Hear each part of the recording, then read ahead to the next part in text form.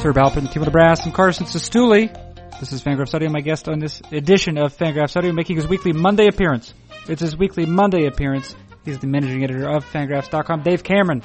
Dave Cameron is the guest on this edition of the program. And in what follows, as he does every week, Dave Cameron endeavors here to analyze all baseball. Of particular note, players want to get their money. Players want to get their money. Gerrit Cole, fewer than 3 years service time, and yet a pitcher who finished fourth in Cy Young voting last year would like to get his money. Also, players who received qualifying offers, who were the recipients of qualifying offers, like Howie Kendrick and Dexter Fowler, those sorts of players who received qualifying offers, rejected them, and then signed for contracts less than their qualifying offers would have paid them. These are the sorts of players who also would like to get their money. Dave Cameron addresses these specific issues and also other instances, various and sundry, in which players would like to get money. That comprises the majority of this edition of Fangraphs Audio. Also I would be remiss not to mention the 15-minute portion of the program during which Dave Cameron simply recites players and their respective ages. Mike Trout's 22, Bryce Harper's 23, Manny Machado's 23, I think Jose Fernandez is 23 or 24, maybe 22. That bundle of amusements to follow. After the sponsor's message. The sponsor, you know this. You know this if you've ever listened once within the last 6 months. You are aware that the sponsor is Draft and the Draft app. Draft is a fantasy sports game, not unlike FanDuel, not unlike DraftKings, with a notable distinction. That it is the first such daily fantasy sports game designed exclusively for mobile devices. Here's how you play. You download the program. Do you have an iOS operating system? You download it from the App Store. Do you have an Android operating system? You download it from Google Play or something not unlike and closely resembling Google Play. You register. You can then challenge anyone in that draft universe to a game that night, be it a friend of yours or an internet stranger. You pick which sport you'd like to play. You conduct a snake draft. Each select 5 players. Those players accrue fantasy points. And voila, whichever you or your opponent have collected the most fantasy points in the evening, that is the winner. You or he, she, or it are the winner. Are you the sort of person who's afflicted by the mundanity of everyday life? You can wager real American currency if you so choose, and if it's legal in your state, I should add. If it's legal in your state. And most importantly, in ways that are obscure to me, but are entirely clear to CEO and founder David Appelman, downloading the Draft app will benefit Fangraphs Audio and Fangraphs in general, I suppose. So if you detest neither of those entities, then please consider downloading Draft. And please consider now listening to a conversation with Dave Cameron. What is it? It's Fangraphs Audio. Who does it feature? Managing editor of Fangraphs, Dave Cameron. And when does it begin? Right now.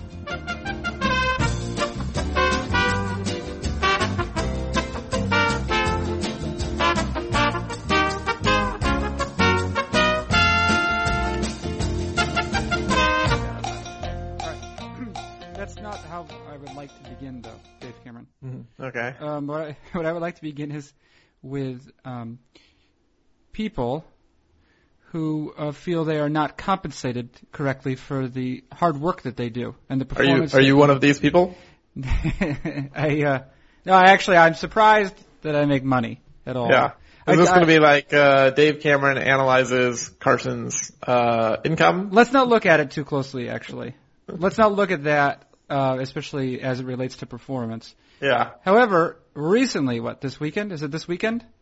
Yeah, this past weekend. This past weekend, Pirates, very good Pirates right-hander, Gerrit Cole. Good, I think you could even call him an ace. Yeah, good young ace, talented young ace, Gerrit Cole, voiced some concerns, some discontent with his salary because, the bottom line is the Pirates can give him as much money as they want to, provided it's above the major league minimum. Or as little money as they want to. Yeah. Right, exactly, yeah. And they seem to take advantage of that, which is not, I'm guessing, and I think I know in part that this is not unique to Pittsburgh. Definitely not. However, teams do have some leeway, I guess, right? So at the bottom line, a player with fewer than 3 years of experience, or 2 and like non-Super 2 guys, but yeah, 0 to 3 is kind of how they're referred to in baseball. 0 to 3 service time guys. Right, and they essentially Well, I'm interested, first of all, in this phrasing. They have to accept whatever the team offers them, as provided it's above or at league minimum. Yeah, they have no power whatsoever. Like, the team can say, we want to offer you this, and if you don't sign it, we will just sign it for you. Right, so there is now he has to sign it, or is signed, essentially. That doesn't mean he doesn't have to sign it. He can just say, I refuse this I refuse this offer. But then what happens is the team just unilaterally renews his contract, and they decide what it's going to be for. So he can kind of take a moral stance and be like, I won't sign this, but it won't affect the outcome. He's going to make whatever they say he's going to make. Is there any situation, because obviously what free agency as we know it, or mostly as we know it, began in the late 70s, yeah? 76. 76, that sounds right. Yeah, that sounds about right. And I'm feeling embarrassed that I don't remember the precise names, but two pitchers who were... Oh God, this is embarrassing. I'm not gonna save you because I kind of enjoy you complaining about your wage and then not knowing. I know it's embarrassing, but I just don't need it all the time. I don't need this information. It's not Curt Flood, although he himself was equally upset. He was instrumental. Yeah. It was essentially two pitchers who played an entire season without a contract, and therefore they sort of launched themselves into free agency by the end of it. Right. They basically said this reserve clause is untenable and constitutionally illegal. And Eddie Messersmith, Dave McNally. There you go. Good job. And what clubs have they been playing for at the time? Now that's a good question. I don't actually even know that. All right, well that's fine. So they played what? They played. It was after the 1975 season, I guess it happened. And yeah, and so what? They played the whole season without a contract. I guess what? Not being remunerated in any. Remunerated. Remunerated. Numerated. Remunerated. R-E-N. No. Remunerated because it comes from not a word. Yes, it is. It comes from the Latin word for money. Yeah. Yeah, it is. Okay. Well, we're going to have like an editing war right here on the podcast. We could also have you can just look it up in the dictionary, Dave. Okay, well, I could do that, but I don't want to. I want to hold fast. Okay. I want to stand my ground. Remunerate would just mean to count again, I believe. Yeah. I've never heard remunerate. That's remunerate. Word? That's the word. Yeah, that's the word. That means pay.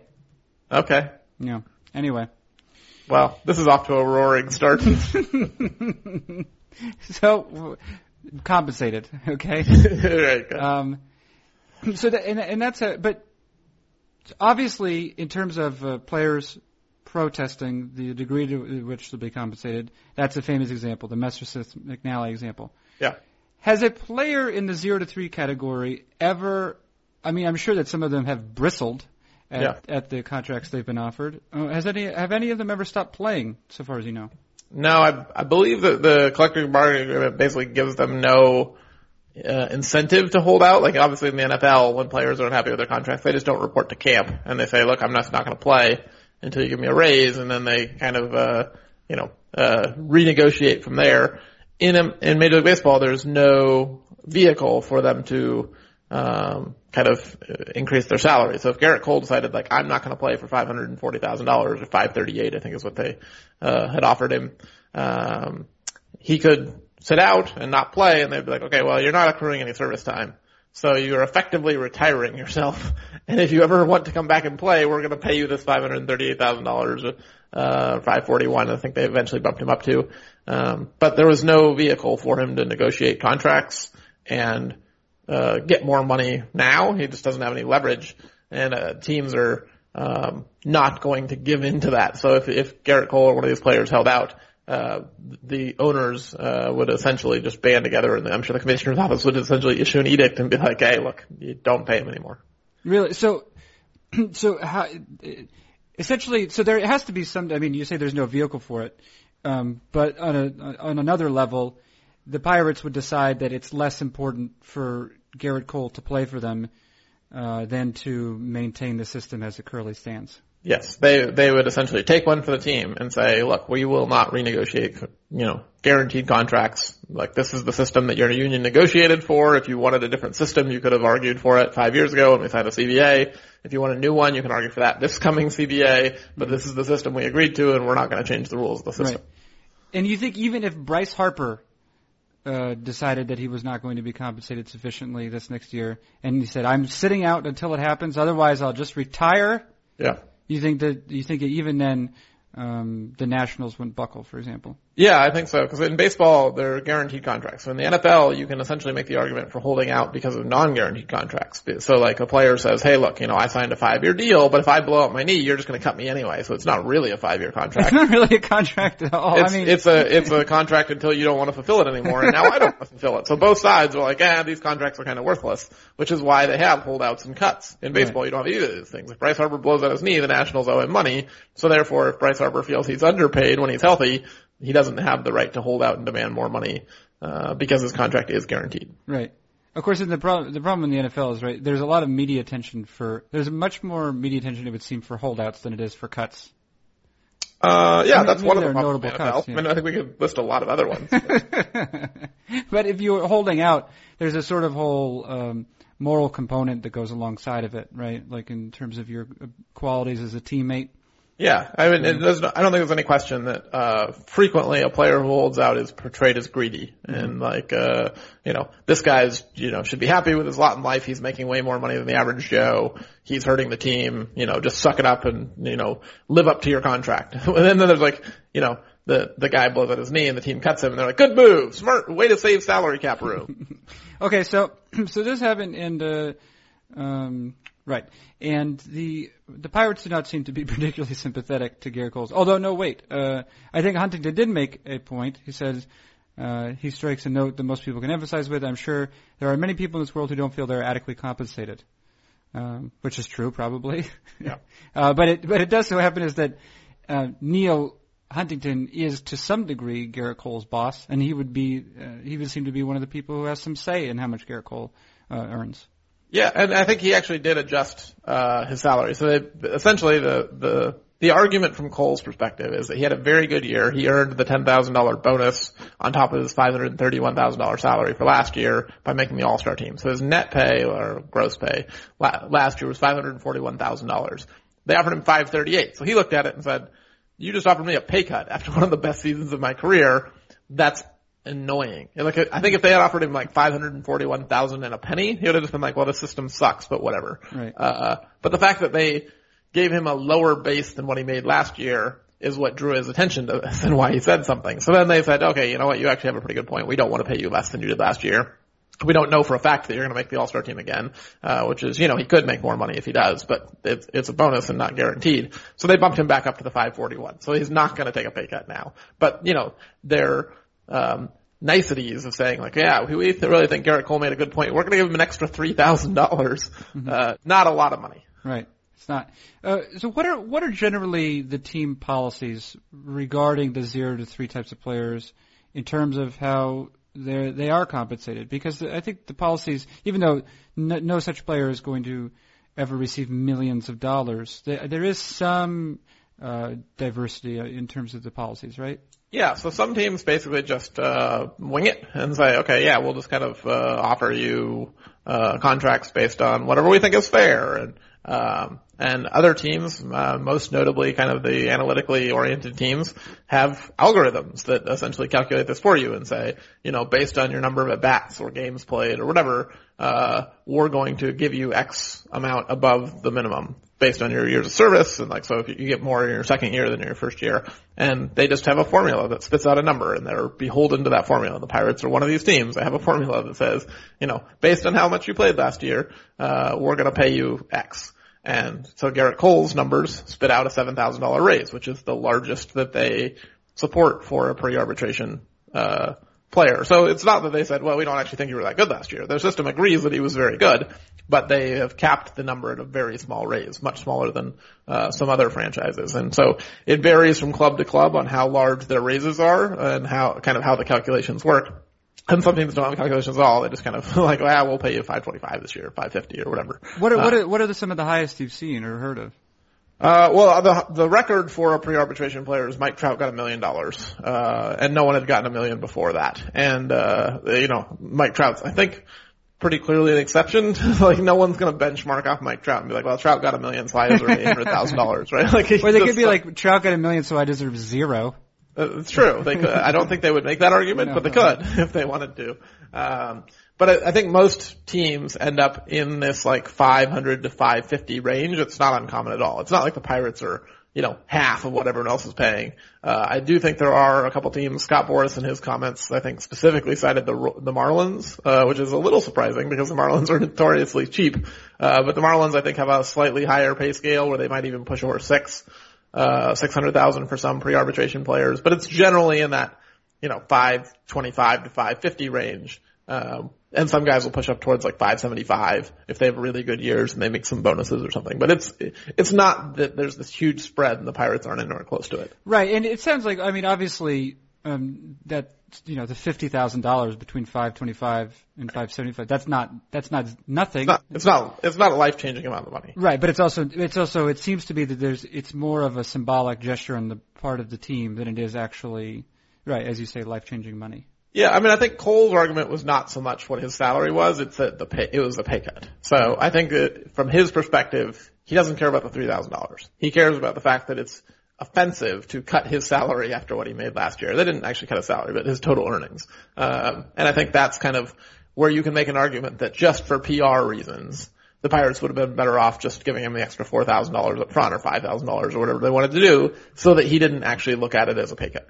All right. Now, conveniently, earlier today, you wrote about this issue for noon, or roughly noon today, Monday. Conveniently, earlier in the day, had been published at the Hardball Times. Your post from that publication's annual regarding, I guess in large part regarding the CBA. Broadly, yeah. But specifically, there's a question I think of course, wages and also the distribution of wages by age group. Yeah, I think it's one of the interesting things in baseball right now is like we've noted, I think on this podcast a couple times recently, that the game is getting significantly younger. So old players are less productive than they've ever been, or at least in a long time, in 20 years. And young players are taking over baseball in a very large way. If you talk about the best players in baseball right now, Mike Trout's 22, Bryce Harper's 23, Manny Machado's 23, I think Jose Fernandez is 23 or 24, maybe 22. I don't know. They're all young.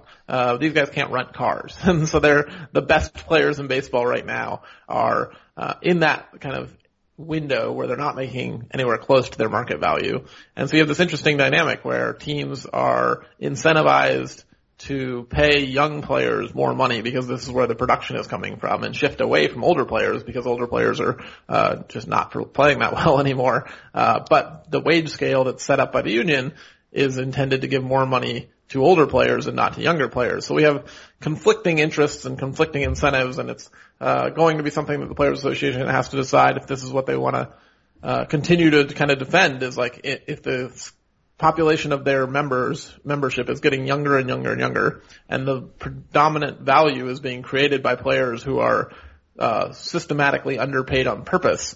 Is that a good method to continue going forward, or should they say, you know what, maybe we want to argue for a shift in income towards our younger members and away from veterans, because the veterans aren't good enough to demand big free agent salaries anymore anyway. So what do you view as the optimal solution for the players, and what do you view as the most likely outcome? Well, optimal solution for the players is like free agency after the first year of their career, right? Like you get to the majors, you play a year, and then, hey, let's go test my market value. But teams will never go for that. And I think the question of whether they could move up free agency, which I think is something that might actually get brought up, will probably get squashed pretty quickly because there's so many low revenue franchises who depend on a strategy of drafting and developing and scouting and keeping these kind of low cost, way under market salary players in order to contend. If you move the line for free agency up to, say, after 5 years or after 4 years or something, you're going to harm the teams that don't have the money to compete in free agency, and you're going to significantly benefit the Yankees and Dodgers and Red Sox and Phillies and these teams that have a lot of money. And that's not something baseball wants to do. So I think the likely outcome is that the Players Association is going to have to figure out if we can't change the structure of how quickly players get to free agency, and moving the league minimum salary is a challenging suggestion from a competitive balance standpoint. How do we get to a point where we're maybe more fairly rewarding the players who are producing value for us, and kind of the larger population of our players now that the game is skewing so much younger? And I don't actually know what the answer is. Like, my guess is they're going to end up just pushing for a higher luxury tax threshold and hoping that free agency kind of lifts all tides. But I don't know that it's going to work, and I don't know that it's the best plan when players are not reaching free agency now until 29 or 30, and then teams just don't want to sign any players over 30 for significant money because players aren't aging very well. Can we do like a Benjamin Button free agency, where players start out as free agents and then eventually they have to agree to 6 years? In the first 3 years, they have some sort of bargaining power with their teams, but the last 3 years of their career, they have to accept the league minimum. I'm not saying it's a good plan, but it is. Yeah, no, it's a plan. I mean, it's one I had not yet considered because I have not been taking drugs. Yeah, right. I was attempting to think outside of the proverbial box. Yeah, but I think you're outside of like the planet on which boxes are sold. Okay, fair enough.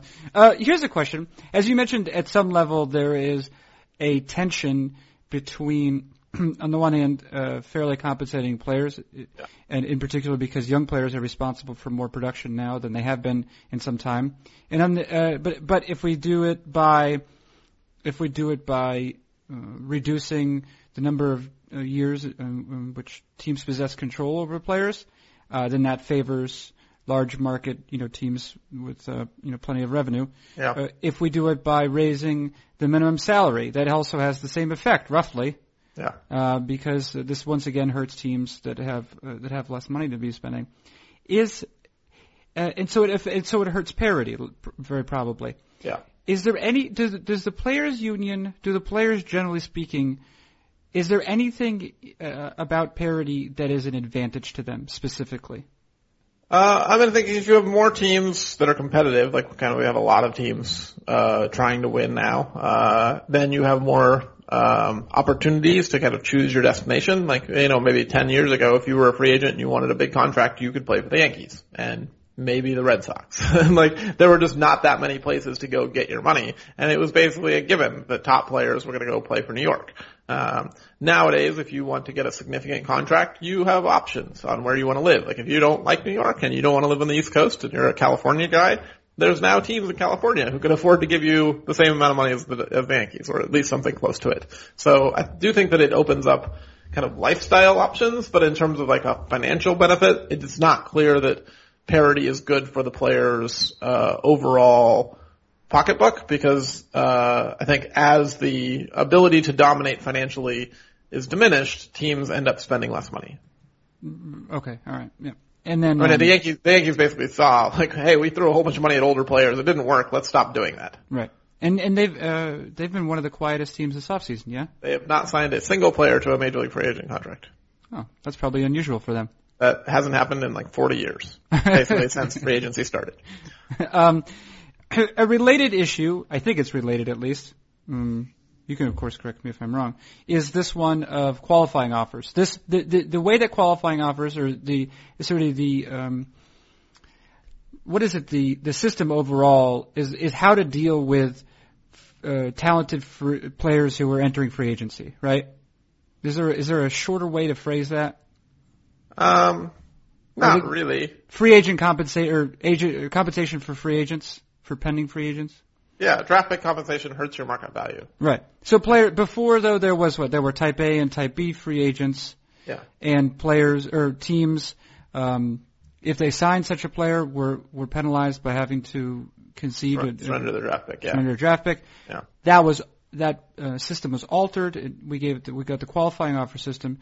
This year was the first in which a player accepted a qualifying offer.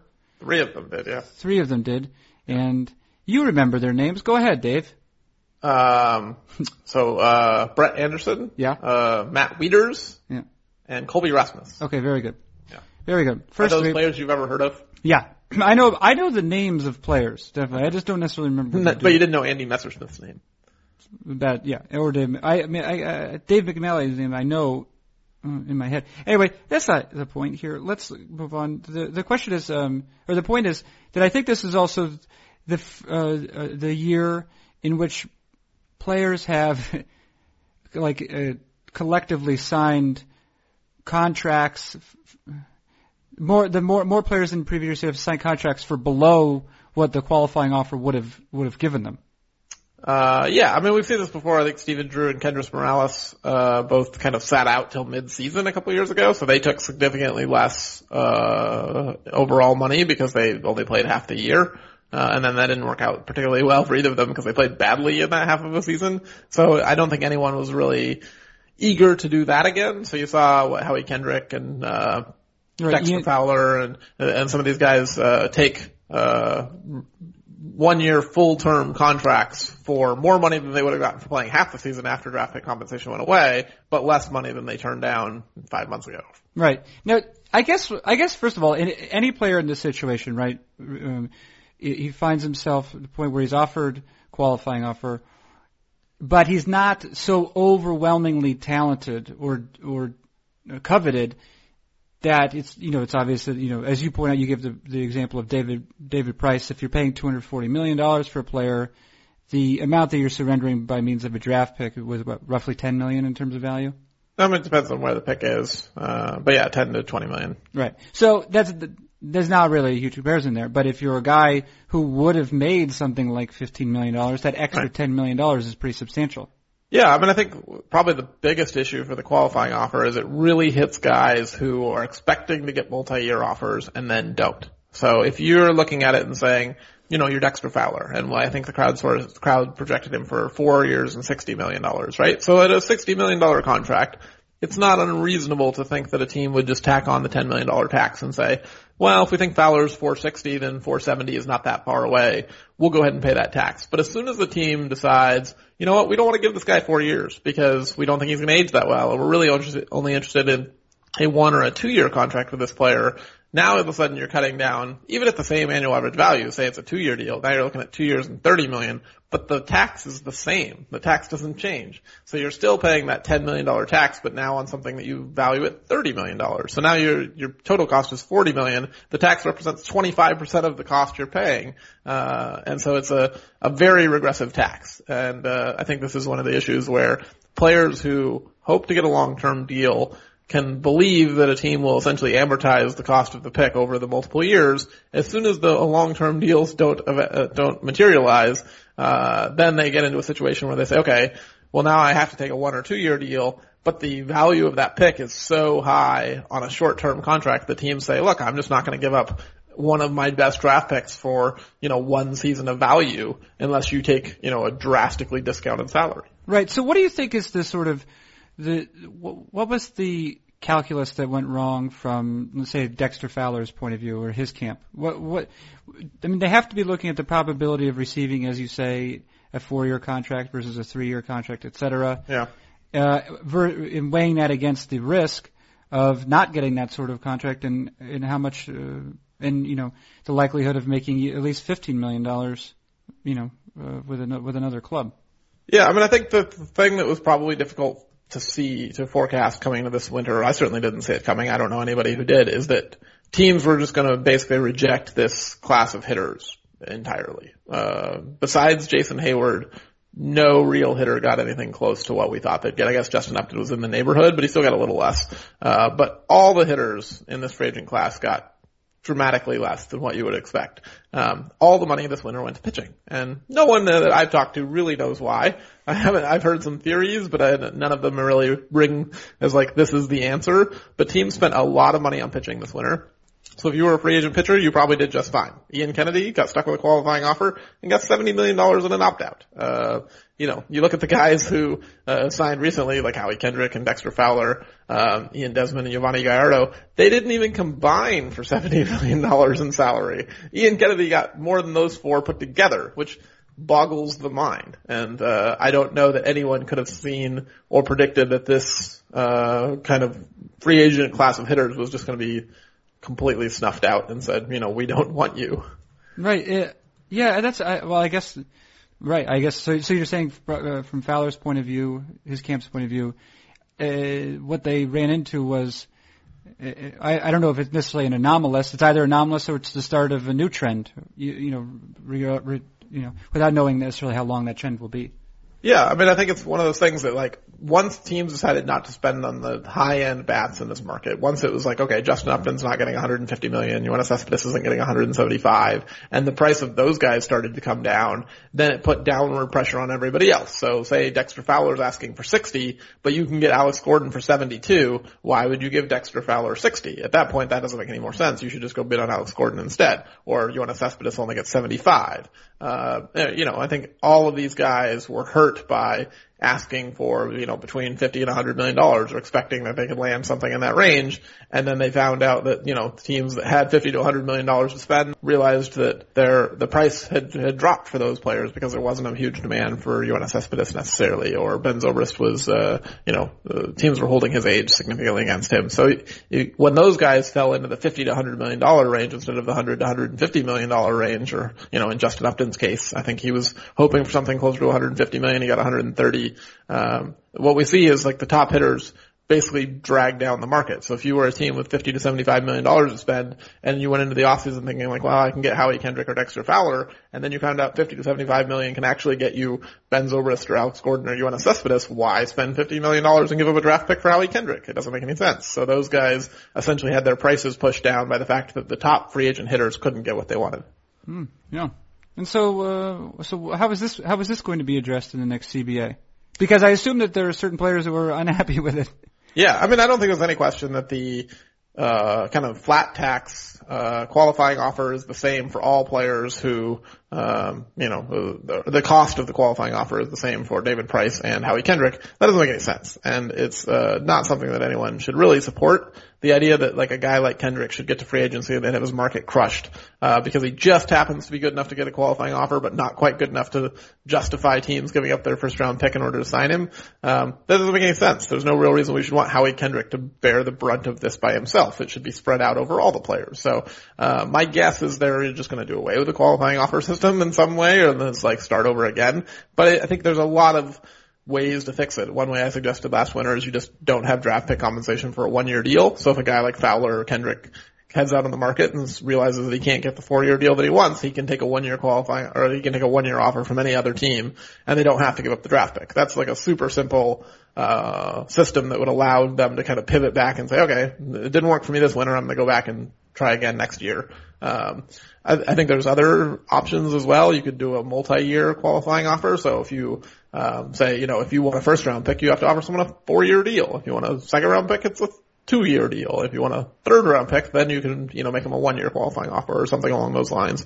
Or I think Jim Callis on Twitter threw out another idea that I thought was interesting in terms of tying it to total contract. So instead of saying it's, $16 million for 1 year, just say any contract, multiply that by 3 or 4 or whatever. So any contract north of $54 or $65 million or whatever, that's what gets you a first round pick. And any number below that doesn't get you any compensation. And so, that way if a team said, look, we're not going to give you a 4-year contract, but we're willing to pay you $15 million for 1 year, they're not giving up the draft pick in order to do it.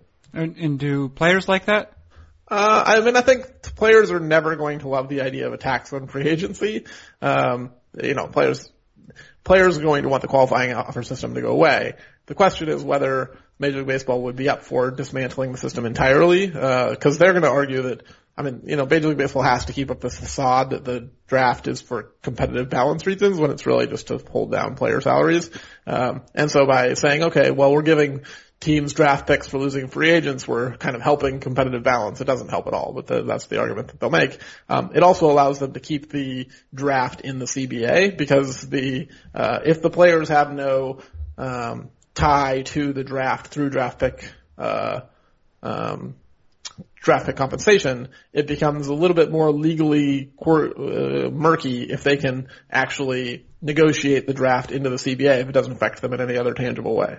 Okay. Cameron. Yeah. Thank you.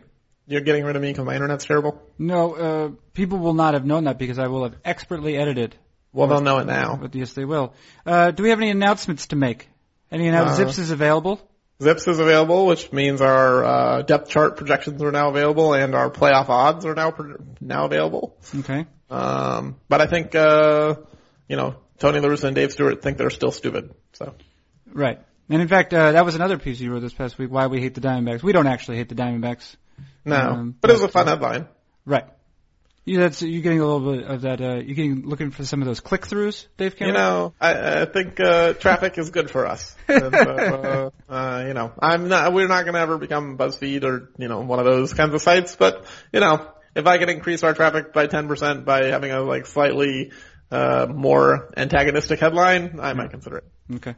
People already think I'm antagonistic anyway, so I might as well play into the stereotype. Right. All right, dude. Hey, congratulations, you fulfilled your obligation. Hooray. And congratulations to you for being overcompensated for your efforts. Yeah. Thank you. Yeah, I didn't even have to do much bargaining, really. I don't understand how it happened. Maybe it was drug-related, maybe, somehow. Yeah, it's possible. David Appleman's part. All right.